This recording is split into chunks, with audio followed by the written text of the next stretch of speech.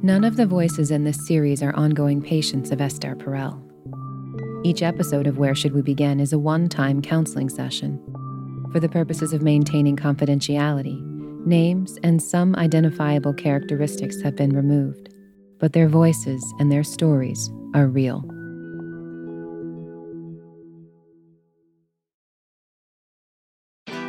Hi, I'm Johanna Ferreira, Content Director at Pop Sugar Juntos.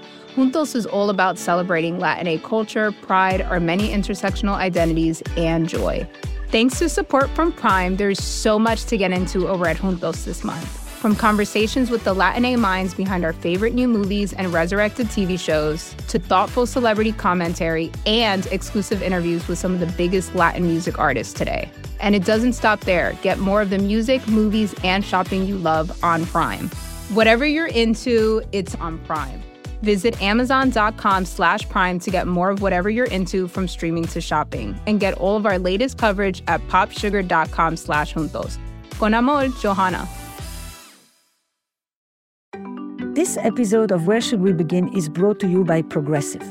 Most of you aren't just listening right now. You're driving, cleaning, even exercising. But what if you could be saving money by switching to Progressive? Drivers who save by switching save nearly $750 on average, and auto customers qualify for an average of 7 discounts. Multitask right now. Get your quote today at progressive.com. Progressive Casualty Insurance Company and Affiliates. National average 12-month savings of $744 by new customers surveyed who saved with Progressive between June 2022 and May 2023. Potential savings will vary. Discounts not available in all states and situations.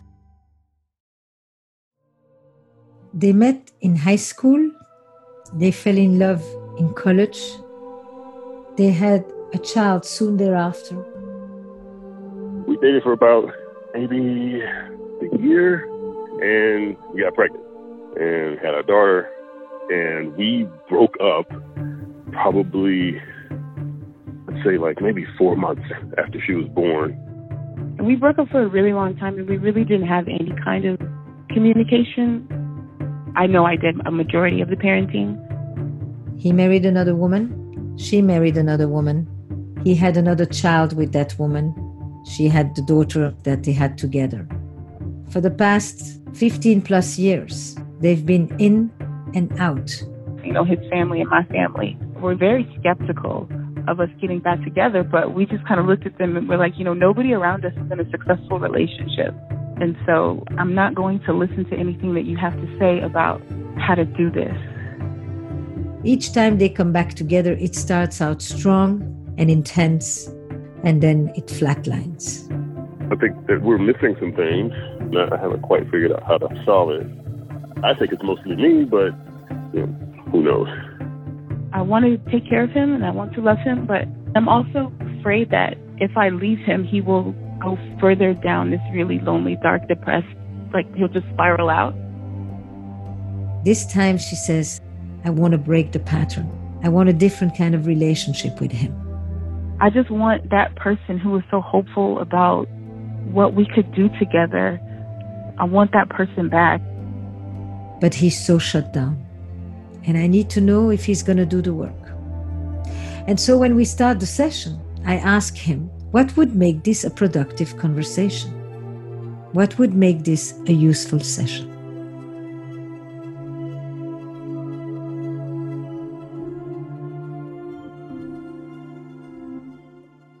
It would be me being more capable of opening up and being less closed off and less private, I guess, in my own emotions and inner thoughts and things of that nature. Does she have a unique position in your world of closeness? Or do your daughters benefit from the same closeness, or do they benefit from greater openness? I would say I'm fairly closed off with everyone for whatever reason. Mm-hmm. I talked to her about a lot that's going on in my mind, but it's all like news and politics. And she thinks like, well, why is it only that? But like, it's seriously, that's just what's happening in my head, like all day, all the time. You can start with politics, but these politics seem to have a great personal meaning for you as well. I guess in my mind, like there are a lot of things that I want to change. Just like I don't like to see so many people struggling and suffering and having such a hard time. And I lived in that position for a long time, so I know what it's like. So I guess that's probably the reason why I'm constantly analyzing what's going on and why these things happen the way they do, because I've dealt with suffering of my own. I've struggled. I struggled as a young adult for a long time, and probably just over the last maybe 5 years got myself to a point of feeling like stable and okay with like where I am. Would you share a little with me? Well, so like By the way, what you just did was beautiful. You yeah. connected your hyper focus on the news and on politics with your personal struggle. Yeah. And said, the reason I talk about this is because it's a way of talking about me and what I care about and where I once was and where I don't want to go back to and where nobody should be. Yeah, for sure. I mean, I graduated high school. I was immature and I didn't like college so much. But as we dated, we became friends, we broke up, all that stuff, went back and forth. But when we got back together, we had our first child. After that happened, I feel like that was kind of the point where my struggles kind of started, because before it was just like, well, I could make minimum wage and take care of myself. It didn't matter. Once I had a child, it was like, well, I had to figure out a way to make enough money to support myself and to pay for this new being that is here now. And I just didn't have the wisdom or the wherewithal or the connections to know how to make all that work. There was a time where I was staying I was basically a squatter in these people's homes that kind of took mercy on me. They didn't have a refrigerator or a stove in there, but I stayed there because they weren't charging me like rent or anything, and like it was going to foreclose, and it was the only place I could really like afford to be. So like I had to buy a cooler and keep the kids' food in there, and it was like the only thing I could really afford to do, because I couldn't afford anything else. How long was that period? There were periods of like quietness and times of small time, short windows of stability. I would say probably from 2005 to maybe like 2010. When you think about that time, because I thought you were going to talk about even younger. No, it sounds like it when I describe it. It sounds like it, but yeah, it was actually a little bit later in my life. I was 22, so from 22 to like maybe 27, it was just this huge struggle to kind of make things work. Mm-hmm. Mm-hmm. And when you think about that time, do you have an image that accompanies it for you?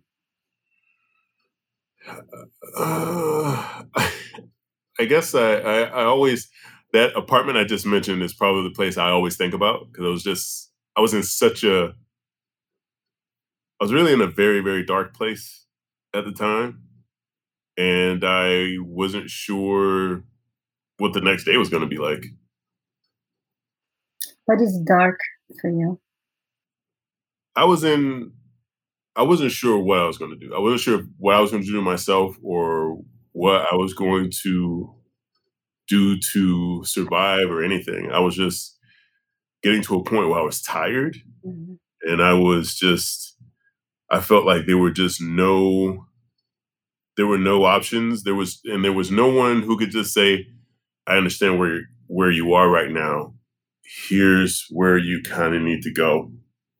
And it was hard.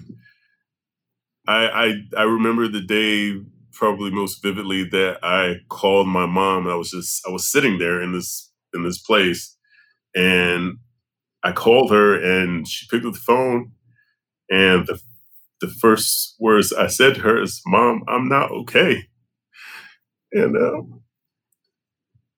she was like, "Stay on the phone with me." She rushed over and talked to me, and I ended up moving back in with her, and things were a little bit different, and it's helpful, but wasn't ideal by any means. Mm. It's an amazing thing. You start by saying, I'm closed off. And the next thing you do is you tell me to this complete stranger the most poignant stuff. How you got to that place that day when you wonder if you want to wake up one more time. How you called to your mama and she said, just stay on the line because I'm your lifeline, and then showed up for you. And just said, come home, because you have a home. You know, it's such a paradox. You talk about being closed off, and in the meantime, you're so beautifully open. I think it's because I know, like, I won't talk to you again, like, after this. So it's like, The person on the plane, something like that. right. But you're talking through me to her. And one of the things I'm hearing you say, because you said it a few times, I had no one to tell me. I had no one to guide me. I had no one to help me mature. But I'm watching this woman and I'm thinking, looks like she's been there, I would say maybe all along or on and off. Well, well, I was super immature when we had our daughter, and we split off. I mean, we've been apart for 14 years, 14 and a half, 15 years.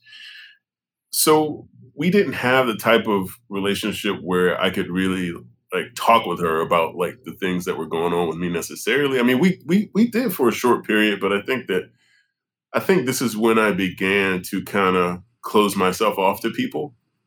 So I remember this part of our story very kind of vividly.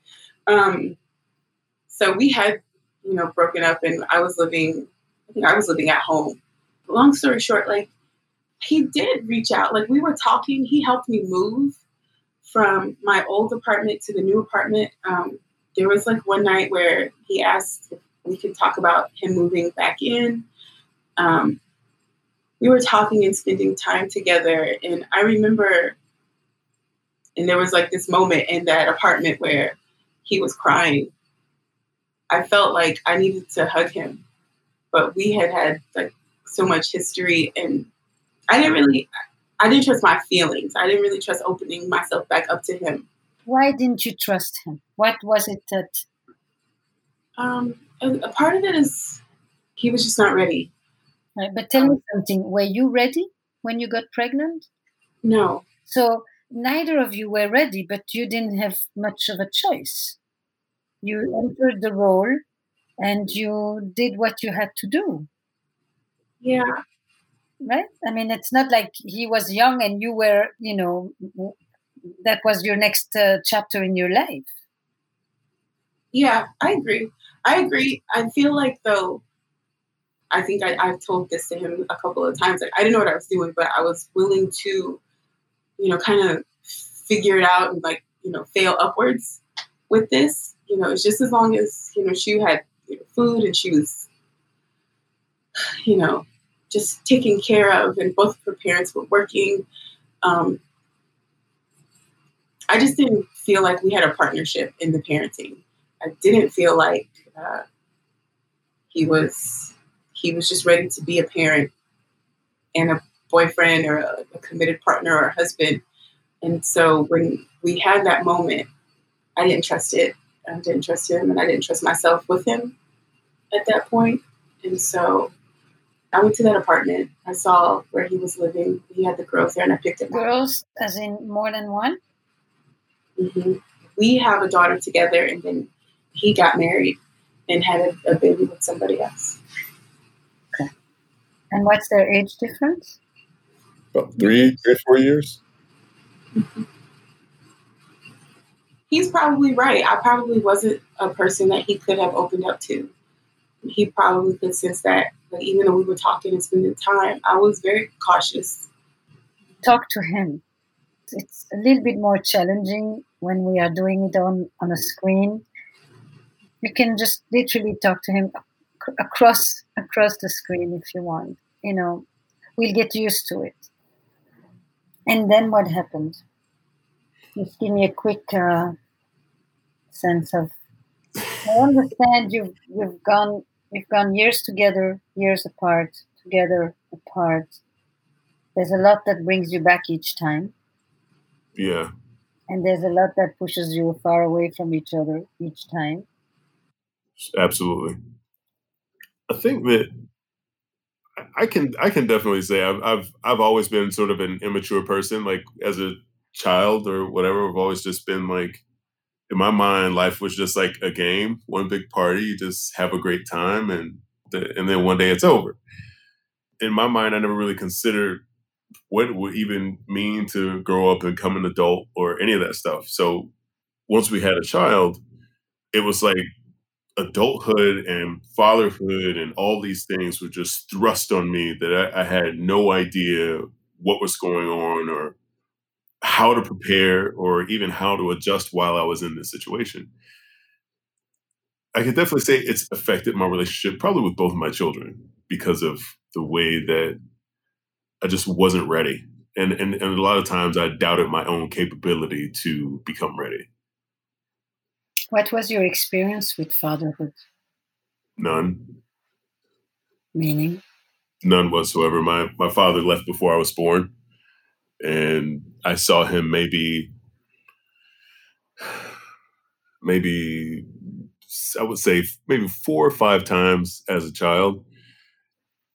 And were there other people in the extended family? Parental figures? It was mostly women. Like it was my mom, my grandmother, and I would probably say those two probably had the biggest hands in my development as a child. As a child, or also in the making of the man? In the making of the man, I don't know if anybody's had an influence on that part. That's I think that part just got hammered by reality into like what you see before you. Like Mm. And where are we at in the making of the sculpture? it's definitely not complete. We're kind of working with what we got now. It's like, I'm flawed, deeply flawed. But I think that in some ways, I'm more open to see my shortcomings than I have been in the past. There were times where my mother would tell me about how I was parenting my kids, and I didn't want to hear it. But now I understand a bit more about where I was and how involved or uninvolved I was with my kids. Your partner, how do you call her? Your wife, your girlfriend, your partner? My girlfriend? Your girlfriend. See, I asked you, if you turn this wild card into a wild dream, what would you want for today? And you said, I would want to at least be more open. We started okay on that. I'm going to go back to that first question, because I want to ask it to her as well. What else would make this a wild dream? And I'll tell you why I'm asking it, because I think it's important for you to know. I have a feeling that you have given a lot of space to the darkness, to the I'm flawed, to the I'm immature, to the I don't know, to that side of the story. Now you can be flawed and likable, which is part of why she's still here. But there's a whole other way of telling the story that does not get that much airtime, which is not based on what I'm not, but maybe based on what I want, what I can be, what I aspire to, what I want to reach for, rather than what you can't ask from me, what you shouldn't rely on me for. What would it be? Well, that is a very hard question to answer because I guess I beat myself up a bit. I want to be able to give more freely of myself, ideally, and not just about necessarily opening myself up, but removing those blocks, removing those blocks that say these are all the reasons why I can't. Exactly what you said. Just trying to find a way to remove those blocks and being more freely open to giving my love and feeling secure in that. You talk about this all the time, the safe space part, and getting myself to feel secure in that. Just What needs to happen for that? I don't examine this enough to really understand what it would take. I think that I'm just afraid for whatever reason to give into that. Mm-hmm. Mm-hmm. The time you gave into it is that moment that you just had before when you remembered calling your mom. Yeah. There's a part of me that just I dislike feeling that way. Even while I was telling the story, I fought to not feel that way in that moment because it just sometimes it just feels silly to feel that way. Like it's just a weakness. Maybe I wish I could just never had to experience that at all. I'm kind of ashamed of it. So when I'm scared, when I feel low, when I feel all alone, when I feel lost, I fight it. I blame myself. I forget the politics of the world and what it does to Black men, what it does to me, what it does to us. I forget the larger story, and it just becomes me and my flaws. Mm-hmm. And if I can't accept those feelings in me, I also can't respond to her. You're shaking your head, yes. Yeah. And I project the primary story with her is don't count on me. Here and there, every once in a while. But don't really rely on me. Don't count on me. If you don't have expectations, then I can't fail you. Yeah. Yeah. Say it in your own words. Yeah, I think that's exactly what it is. I don't want I don't want you to expect too much from me because I don't want to have to expect too much from myself or have to count on myself for these same things because I think I always want the room to give myself an excuse to say, well, that's why that didn't happen. I ultimately have this, I think it just boils down to this issue with failure. I don't want to put my effort into something and then fail because it just kills my confidence in my abilities.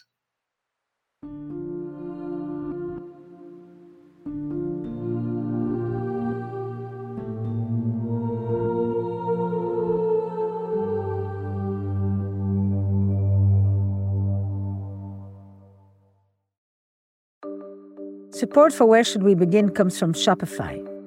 Not all businesses are the same, and businesses need different things at different stages. Shopify is the global commerce platform flexible enough to help your business sell at every stage of growth. Whether you're selling scented soap or offering outdoor outfits, Shopify can help you sell everywhere. From their all-in-one e-commerce platform to their in-person point-of-sale system, Shopify offers the flexibility to support your operations no matter where you're selling. Right now, it's easier to stress less and sell more with Shopify Magic, an AI-powered helper created to give you a little boost. Shopify powers 10% of all e-commerce in the US, along with millions of other businesses across 175 different countries. Try it for yourself and see why companies like Allbirds and Brooklinen have used the platform to power their growth. Sign up for a $1 per month trial period at shopify.com/Esther. Go to shopify.com/Esther now to grow your business no matter what stage you're in. Shopify.com/Esther. Support for Where Should We Begin comes from Masterclass. Your mind deserves as much care and attention as your work or your relationships. But many of us neglect to care for our intellectual well-being. Learning a new skill is a great way to nourish your mind, and Masterclass makes it easy to study with genius-level instructors from every industry. A Masterclass subscription unlocks an entire world of possibility with unlimited one-on-one classes that you can access at home or on the go. Masterclass offers more than 200 different courses taught by world-class instructors like Ron Howard and Lewis Hamilton. You'll also find a class that I taught about relational intelligence. My course combines a conceptual framework with practical skills to strengthen your relationships by focusing on communication, conflict resolution, and empathic listening. We all live in relationships, and so this is suited for all of us lifelong learners. And right now, our listeners will get an additional 15% off an annual membership at masterclass.com/begin. Get 15% off right now at masterclass.com/begin. masterclass.com/begin. Support for Where Should We Begin comes from Progressive. Most of us are listening to the podcast and multitasking. You may be driving, shopping, exercising, taking a walk. But if you're not in some kind of moving vehicle, there's something else that you can do right now, which is to get a quote from Progressive Insurance. It's easy and you can save money by doing it right from your phone. Drivers who switch to Progressive save nearly $750 on average, and auto customers can qualify for an average of 7 discounts. Multitask right now. Get a quote for your car insurance at progressive.com to join over 28 million drivers who trust Progressive. Progressive Casualty Insurance Company and Affiliates. National average 12-month savings of $744 by new customers surveyed who saved with Progressive between June 2022 and May 2023. Potential savings will vary. Discounts not available in all states and situations.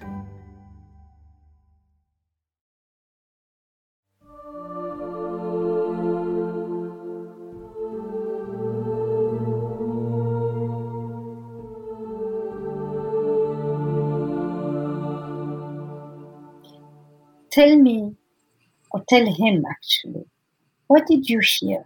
What did you understand that he said? I just want him to hear himself back. That word hyperfocus, like he's kind of obsessed with the pain. And we talk a lot about not having the tools to get out of a rut or an idea or a circumstance or a situation. And so I just, even though he's doing better, he's done lots of really great things to make sure that he's never in that situation that he was in that apartment again. But sometimes I still see, and what I still hear is that he's just kind of in survival mode. Like, I'm only really gonna do and commit myself to what I control, what I can control. And because I have, these kids, I'm always gonna make sure that my kids are taken care of. And they're always gonna have food, they're always gonna have a place to live. But that's all I can handle. And then beyond just basic survival, I don't know that he knows how to connect, like in a meaningful way with me or with the girls. And sometimes he's really closed off, and we just kind of orbit and exist around him. What does it look like? He goes into silent mode? It's like he's very quiet. It just kind of comes off of him, like, don't talk to me. Don't engage me in any way whatsoever. And sometimes he's not like that. Like, sometimes you can talk to him, but you just never know. And so you have to be really kind of careful. So I caught him on a good day? It has been months. It has been months since he has, we talk. And even, we'll laugh sometimes, but Like, I almost feel I don't know who this man is. He's just been more willing to touch me. He kissed me, and like that hasn't happened. That hasn't happened in months. And so I don't know. I don't know why you. I mean, I know why you do it. I don't know why you're like this right now. Because nothing happened. Like, I'm not different. You know, the girls aren't different, but you are like, you're open and available. And I don't know why. And I don't know how long it's going to last.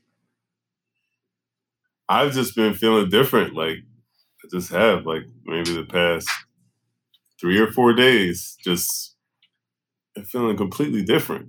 It kind of makes me a little worried because it makes me feel like I'm not in control of myself or something. It's just, I don't know. I'd rather feel like this than the way I was feeling. But your sense is that your mood changes. You don't know why it suddenly goes on full stop, and why it suddenly gets energized again, and it comes and goes regardless of anything you are aware of. You're the professional, but I will say this. So sometimes I think that this part comes from like the way my mother was when I was a kid, because when she would come home, a lot of times we dreaded her coming home because she was going to be in a bad mood. And I think that I had just kind of conditioned myself to feel that way. So there's really, no one's done anything wrong. Yeah, sometimes the house is a mess, but who cares? It can be cleaned up. But I walk in and I'm like, I'm just gone. I even talk to myself, like, don't be a butthole when you come home. Like, I'm not yelling or screaming or throwing stuff or anything like that, but I'm just like, like she says, it comes off of me. I'm shut down, and one word answers to every question. How was your day? Fine. Just. When you described your mom coming home, you saw it. Oh yeah, for sure. Because What did you see? What would in our old house, we had this driveway and you could hear my mom. She drove a Buick for a long time. And you could hear that car like struggling to get up the driveway as she would come up. And that was the sound my sister and I heard. And that was just the sound of dread. Get up, clean everything up. If you haven't cleaned up, last minute checks to like look everything over, make sure it was all in place, because we knew that, and it almost didn't matter. We knew she was going to come in a bad mood, but we didn't want her to come in and like yell and start fussing. So as long as we avoided that, that was our ultimate goal. So that sort of situation, it was horrible. I hated for my mom to come home sometimes. This was more around like our teenage years, not when we were much younger. But yeah, around that teenage time, it was terrible. Mm-hmm. And did you feel like you could do something to change her mood? Absolutely not. Other than just letting her go in her room and watch TV and just kind of whatever she needed to do to kind of dust the day off. And then maybe she would come out and be better later. Unfortunately, my relationship with my kids is kind of similar to the relationship I had with my mom when I was a kid, because I know that my oldest daughter is very expressive with her mom. She tells her all these details, and I can ask her the same question. I get like a totally different answer that's a lot shorter. They meet me where I am, and they've grown accustomed to me just kind of being a certain way. And if I'm being completely honest here, I don't even know what to talk to them about. Like a lot of the times, like even when I ask them questions and they tell me stuff, I don't even know what to follow up with. I don't know why. It's weird because I can carry on conversations with strangers at work, no issue.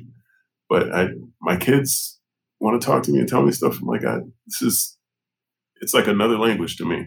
And it's embarrassing admitting this and even telling people this, but that's what we're trying to do. But you've said a lot, and I just want to hear from you. Yeah. I don't know. Like, I wish he would try harder. I don't know if that's like an unreasonable request. I know that mom had a lot to do with how he is, like 100% maybe. But I don't know, like... In what way? I mean, interestingly, you've known him for a very long time. Mm-hmm. And you've watched him. What I understand is when mom would shut down or when mom would explode, Mm-hmm. it left him very alone. It left him feeling like there's nothing he can do except not have any demands, not have any needs. Here's what just went through my mind. Some children, when they see their parents off, they try to do certain things to get them back, to impress them, to have good grades, to clean their room, to try to cheer them up. And then sometimes when they succeed, they become great performers of life. Sometimes when they don't succeed, basically they stop expecting anything from themselves because it won't make a difference. I mean, if that's true, like, I don't know. I know that he didn't know that. I don't think he understood that about himself, you know. Do you think that you have low expectations for your life? I mean, I think when I look at my life, and maybe this is in hindsight, maybe it's coincidence, I have done just the minimum to get by. I really have. Just, how do I just get to the next moment? How do I survive the next crisis? I never really actually went after the things that I wanted to do in my life. I just worked because working was the only way for me to make money and pay the bills. So then I guess, like, we kind of talk about how much your life changed when you had kids. Like, I just wonder, do you ever think about, like, the expectations that you have for the kind of family you want? And I've asked you that before. Like, what are we doing here? What am I doing here? What do you want from me? Like, because I think you know some of the things that you're saying about yourself. And when we reconnected, you know, you had a really grand vision for what our life together was going to be like. It was just very seductive. It was really in line with, you know, what I wanted for my life and my relationships. And we were working towards it for a couple of months, and then it was just, like, done. And as I was feeling the change, I started asking you, like, what do you want from me? And I don't know that you ever really gave that any serious thought. Like, I haven't been quiet, you know, about what I need from you. And I just wonder why you're not thinking about it. Because when I ask you, like, do you want me here? Do you want me to leave? Like, hearing you call me your girlfriend is, like, shocking to me. You know, when you refer to us as your family, it's like, it's amazing. Like, I'm tearing up because I would have not known that you think of me and the girls. I mean, they are your family, they're your blood, but as a unit, the four of us, I wouldn't have thought that you thought of us in that way. And so and then if we are your family, if I am your girlfriend, like, what do you want from me? What do you want from us? Well, or what do you want to be for us, maybe? Because I think you know what we want from you. But I just wonder, like, what do you want to be for us as, like, a partner or a boyfriend or, you know, a father? How do you want to show up for us? Well, I want, as far as being a father, I want to. And I feel like you can't answer the question. Like, I feel like you will always pivot to talking about what kind of the relationship that you have with the girls and what you want for the girls and what you need from the girls. And I don't ever think that you think about what I need from you. I think that the ultimate answer to the question is, you may not know this, and I don't say it enough. And I do have to admit that, yes, things have been different.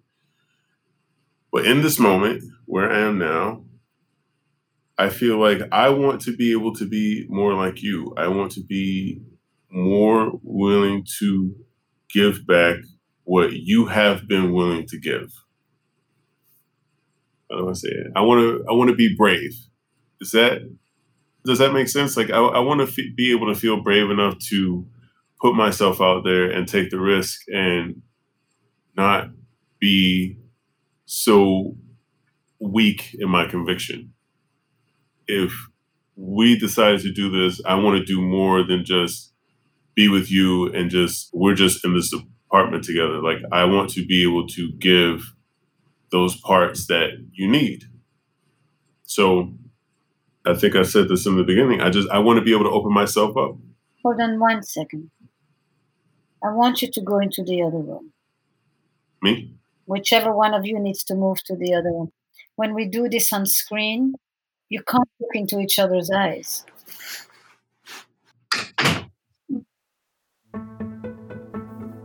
Normally, I do these sessions in my office where both partners sit on a couch facing me, but they can also face each other, look into each other's eyes, hold each other if need be. Right now, because of COVID-19, we are meeting on Zoom. And that means everybody is looking straight ahead to the green dot. He's in his bedroom, she's in the bathroom on the other side because it works better for the audio. But in this moment when he's talking to her, I know he needs to connect with her and the green dot ain't gonna cut it. So I ask her to go meet him and be next to him in the other room.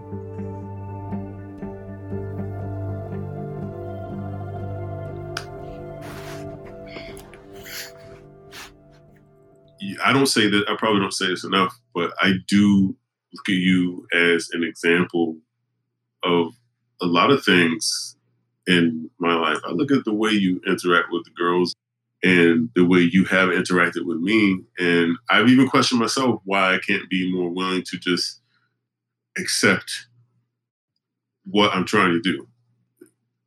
I want to be more tempered in my conviction to move forward and to be here, be in your life, to be in the girl's life.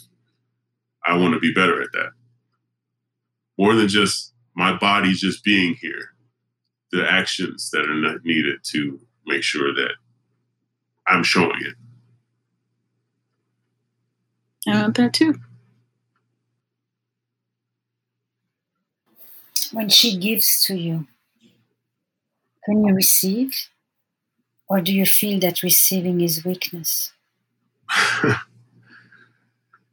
feel like I have this thing where I almost desire that loneliness, the pain of like being alone. It's like it's almost like I get pleasure out of that. Like just doing everything by myself and not relying on anyone for anything. Let's rewrite this for a moment. It's not pleasure. It's how you learn to cope. We have in us essence and we have in us survival. You learn to survive by dimming your needs, including the need to connect, but you never fully disappear. And then you find this amazing woman who you see as a symbol of aliveness. How she perks up, how she talks to the girls, how much she brings energy. She enters the house and there is joy that enters with her. I mean, if you just wanted the pleasure of aloneness and darkness, you would never have picked her. But the part of you that is coping and surviving is trying to convince the other part of you that wants to enjoy life and touch and hold and connect and try to say it's better on this side. True. But these are parts of you. This is a dialogue inside of you. This is not just who you are. You would never have picked her and come back 3-4 times, something like that, over 20 years. You see, when you shut down and you think you're fine alone, which of course you're not, and you know that, it makes the other people feel very alone too. Yeah. When her mother went into her bedroom, she may have felt that she could not face the world, but the two kids that were on the other side of the door felt confused, bewildered, and lost, even though they understood so well that they cleaned the house in 5 minutes or less to make sure that this wouldn't happen. On the other side of the door are other people who then start to feel as alone as you. And your mom didn't mean to do that, and you don't mean to do that. It's one thing to be alone when you're alone. It's another thing to feel alone when there's someone right next to you. You know, in my last relationship, I felt very alone. And I didn't want that in this relationship. Like, and I have known you like since I was a kid. And you didn't make me feel alone when we were together, when we were younger. I would talk to people like, you're my best friend. We got back together. People were like surprised, of course, but then they would also say, you always did talk about him like he was your best friend. Maybe what I didn't realize though is maybe like you were feeling just as alone as I was, but we just have a different understanding of like. Put the pen down. Oh, sorry, I do a fidget. Sorry. I don't think that either one of us want to feel alone in this space. You know, if you tell me what you need, I mean, you know I will. You know I will. I'll do whatever, we need so that we're not feeling alone. But I just need you to be here. And don't be so pissed off, because we're here when you're here. Because we live here. What makes you go back to him again and again? You were married in between, right? Yeah. I was married to someone else, and that marriage ended. I just don't think that I was ready for family. I was ready to be married when I met her, and she was always willing to kind of be that for me. I didn't feel like she was really the one that I should be doing it with, but she was there, and I was getting to a certain age. I thought I was getting to a certain age where it needed to happen. And she's not a bad person. She's actually, a lovely person. But I knew that we didn't have a bond strong enough to do the work if it really wasn't something that I could see myself in. And I don't really leave people when I have invested that much of myself. I don't do that. And so it took a lot for me to be that honest. But it really just became kind of like an unlivable situation for me. And it just didn't seem fair to her to stay in it. I loved being married. I love being married. I like the idea of it. I like what it means. A certain level of stability, especially because we're Black and we have been, denied like strong family bonds, strong generational family bonds. None of my aunts are married. My grandmother died single. My great-grandmother died single. It would definitely be an act of love. I couldn't just marry anybody, but it also it's political. Like it's kind of throwing in the face an entire system that says, Black men and women, they don't commit to each other. They don't create strong family bonds. And so it's like being married, it's important. It's special. Absolutely. There's security there. There is like an element of, being claimed and somebody seeing something worthy in you. Somebody loving you enough to want to commit themselves to me in that way. I would say when I was younger, I did struggle with ideas of worth, my self-worth. you have the world telling you that, Black women are not beautiful and Black women are not intelligent. And I feel like I internalized a lot of that. And when it doesn't touch you, that comes up more.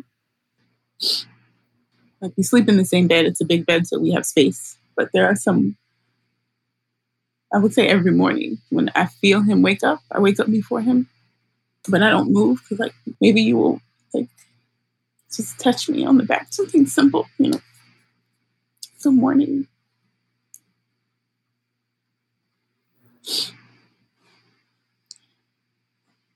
I like myself a lot. I think a lot about who I am and what I want to project to the world and what I am, the kind of daughter I am, the kind of teacher I am, the kind of mother I am. I try to be as authentic as possible, but there is a part of me that it's very important to be wanted. Mm-hmm. Do you want him to hold you now? I always want that. Mm-hmm. Don't let me stop you. I'm okay. Don't talk. Just let the bodies do the talking.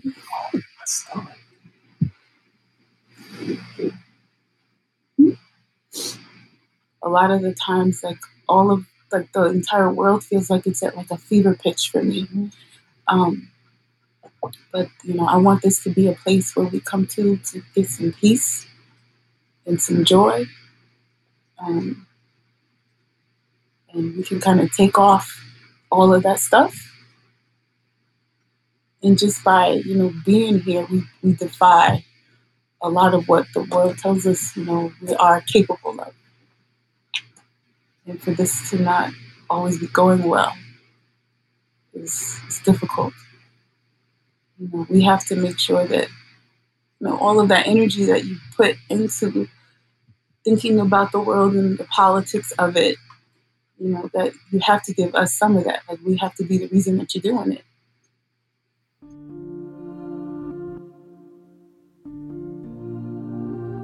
I kept feeling the longing, their longing for a home, for love, for closeness, and for openness. His arms that were holding her and embracing her at the end offered such kind of a home.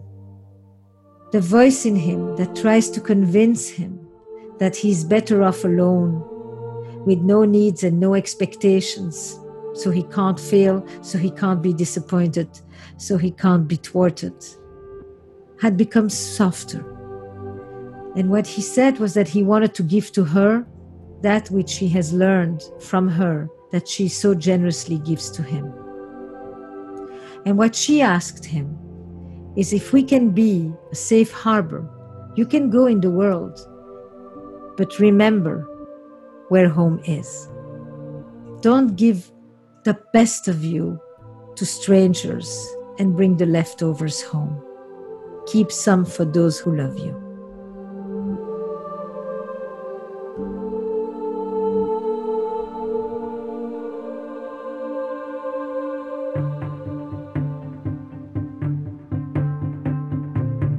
Esther Perel is the author of Mating in Captivity and the State of Affairs, and also the host of the podcast Housework.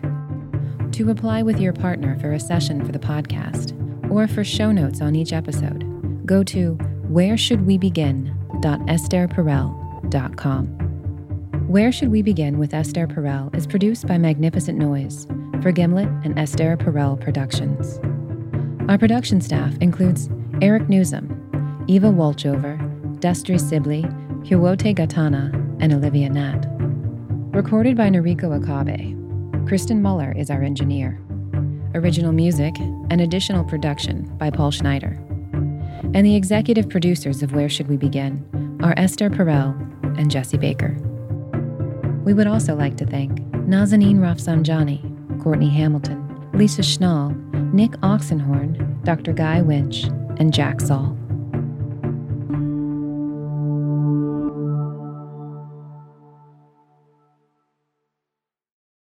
Support for Where Should We Begin comes from Masterclass. Masterclass offers classes from over 180 world-class instructors. Frank Gehry can teach you about his unconventional approach to design and architecture. Margaret Atwood can help you develop your eye for story. Or you can take my own course. My class is about relational intelligence, how you connect with others, how you improve your communication skills, develop more empathy, build better boundaries, and find clearer resolution for conflict. Right now, you will get an additional 15% off an annual membership at masterclass.com/begin. Get 15% off right now at masterclass.com/begin. masterclass.com/begin. This episode of Where Should We Begin is brought to you by Progressive.